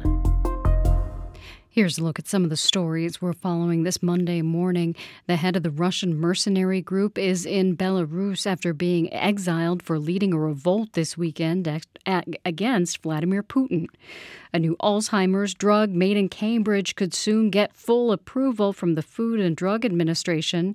And Coast Guard officials in Boston plan to lead an investigation into the implosion of a tourist submersible that killed 5 people last week. Stay up to date on the news all day here on 90.9 WBUR, on the WBUR mobile app, and at WBUR.org. WBUR supporters include CertaPro Painters, professional exterior and interior painting for your home or business. Learn more about their painting services at CertaPro.com. That's Certa with a C. Cloudy today, near 80, with a chance of showers and thunderstorms this afternoon and evening. Right now it's 71 degrees in Boston. How currency markets and global oil prices are tracking the new uncertainty in Russia. Marketplace Morning Report is supported by Grammarly, offering Grammarly Business to help companies large and small communicate better and move faster with enterprise-grade generative artificial intelligence. Learn more at Grammarly.com/business. And by Total Wine & More, where you can find a new favorite Chardonnay, sparkling wine, or tequila. Spirits not sold in Virginia and North Carolina. Drink responsibly. B21. I'm David Brancaccio in New York. In Russia, this weekend's rebellion of armed mercenaries led by a warlord was brief, and the leader of the Wagner Group is now said to be outside of Russia, although it's not clear just where. As experts try to assess damage to Russian leader Vladimir Putin's authority, money is flowing, especially away from the Russian currency today. Marketplace's Henry Epp has that. The Russian ruble hit a 15-month low in early trading Monday, though it has rebounded a bit since. Still, the fallout from the weekend's stunning news led the currency to its lowest point since shortly after Russia's invasion of Ukraine in early 2022. The rebellion also shook oil markets as traders worried the instability in the oil-producing region could have broader effects on global energy supplies. The price of Brent crude was up as high as 1.33% Monday before falling back. And even though the region appears to have stepped back from the brink of an even greater crisis, the rebellion could lead to more caution from investors. Early Monday, traders were flocking to a common safe haven investment in times of turmoil: gold. Gold prices were up about 0.6% this morning. I'm Henry Epp for Marketplace. Here, Dow, S&P, and Nasdaq futures are little changed. Some money is going into the perceived safety of U.S. government bonds, pulling the 10-year interest rate down to 3.69%. The Agriculture Department has granted full regulatory approval to two companies that cultivate meat. It's meat by propagating animal cells, not from slaughter, that companies see as humane and better for the environment. Here's Marketplace's Matt Levin. Sometime in the next few months, you'll be able to eat cell-cultivated chicken at Bar Kren, a high-end restaurant in San Francisco run by a 3-Michelin-star chef. Amy Chen is COO at Upside Foods, one of the two Bay Area companies that got the USDA seal of approval. When consumers try something new and encounter it for the first time, we want to make sure that it's a good experience. And the best way for that to happen is to have a professional chef to prepare the dish itself. As opposed to dad bringing home cultivated meat from the store, overcooking it, and blaming it on bad stem cells. There's also just logistical obstacles to getting cultivated meat to the supermarket. The industry has to scale up. But Bruce Friedrich at the Good Food Institute is confident the industry will get there eventually. Well, it's exactly like renewable energy and electric vehicles. The products are going to cost more until they have the capacity to scale up. And right now, cell-cultivated meat is a bit like the Tesla of environmentally friendly proteins. I'm Matt Levin for Marketplace. The companies cultivating meat are privately held, not on stock exchanges yet. Eat Just, Mossa, Believer, Malthus, BioBetter, and Upside. Today, officials in U.S. state capitals are refreshing their browsers, awaiting news on how much of the $42 billion in federal money to upgrade internet connectivity will come their way. It's part of the 2021 infrastructure law. The money is being apportioned according to new, more accurate maps of places where broadband is the worst.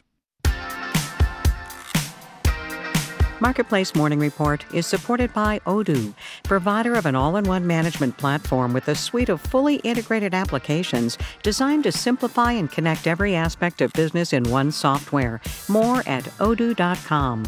And by Fidelity. A dedicated Fidelity advisor can help create a wealth plan for a full financial picture. Investment minimums apply. Fidelity Brokerage Services, LLC.